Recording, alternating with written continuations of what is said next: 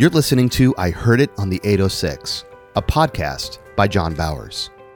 Oftentimes in our lives, especially when we're in ministry, it's easy to start taking ourselves too seriously. We forget to laugh at our mistakes or at the times when things just don't go as planned. How often do we meticulously plan something like a ministry time and then beat ourselves up when it doesn't go exactly the way we had arranged for it to happen? In this episode, John recalls a very funny story from the early days of Dr. Jay Swallow's tent meeting ministry. During one of these meetings, he was unexpectedly interrupted by the most unlikely of guests, and he wasn't quite sure what to do about it. On these past two podcasts, we've been talking about Dr. Jay Swallow. And Dr. Swallow, Jay Swallow, was just a phenomenal member of the World Alliance. These were 200 and some leaders, pastors, evangelists, authors, musicians. They'd come together once, twice a year, and we would celebrate Jesus and all the victories around the world. This one night, we asked Jay to share his heart, and he said, I believe I need to go back and tell you that God is willing to put up with us in spite of all of our mistakes. So he says, what I'm going to do is share something with you that maybe would offend some of you, but I want you to show you how patient and precious our Savior is to tolerate all of our nonsense. He said, one time as we were starting our tent meetings, just a young guy and didn't know anything really about preaching the word. I just simply got up and I shared much as I knew, and occasionally people would get saved, occasionally people would get healed. But we had this one crusade outside of Tulsa, and he said it was a hot summer night. There was two trees about 100 feet apart, and there was a cable running from one to the other, and the town monkey was tied to that tree, that cable, and he'd run back and forth, and the children would come and feed the monkey, and the monkey could only go so far. So he said that night, as we were gathering in this little church, the church had high back pews, real high back pews. And he said that we could put maybe 50 in the church. And he says, lo and behold, he says, it was literally half full when I got there at the church. And I thought, well, man, we're having revival tonight.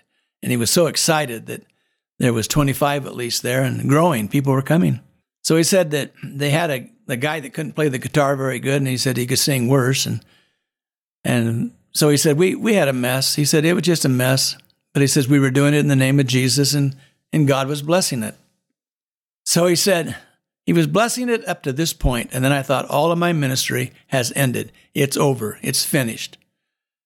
He said, as I was sitting on the platform and our guitar player was playing, there was a lull in the playing of the guitar and his singing as he was trying to lead worship. And the town monkey come tearing in the side door, jumps up on the first row, and people couldn't see behind him that he was sitting there, perched, sitting on his back legs on the first row. And the lady behind him had her hands in the air with her eyes closed and moved by God, obviously. And Jay said, all of a sudden, that monkey started chattering. I mean, he started chattering. And Jay thought, oh my gosh, what am I going to do? And he said, before I could do anything, the lady behind the monkey started interpreting the supposed tongue. Jay said, that's it. I'm through. My evangelistic work is over. The lady just interpreted a monkey. And about that time, the owner came, saw the monkey, waved to the monkey. He jumps off the pew, takes off. And Jay thought to himself, what do I do? Do I embarrass the lady? Or do I tell the whole group what just happened, or what do I do? And he says, guys, I got to be honest with you. The Lord said, didn't bother me, shouldn't bother you. But he says, boy, I was religious enough that really bothered me. I just thought, how can I even begin to handle this? Well, needless to say, all of the Alliance leaders were crying. They were laughing so hard about the funny different situations that Jay had gotten into.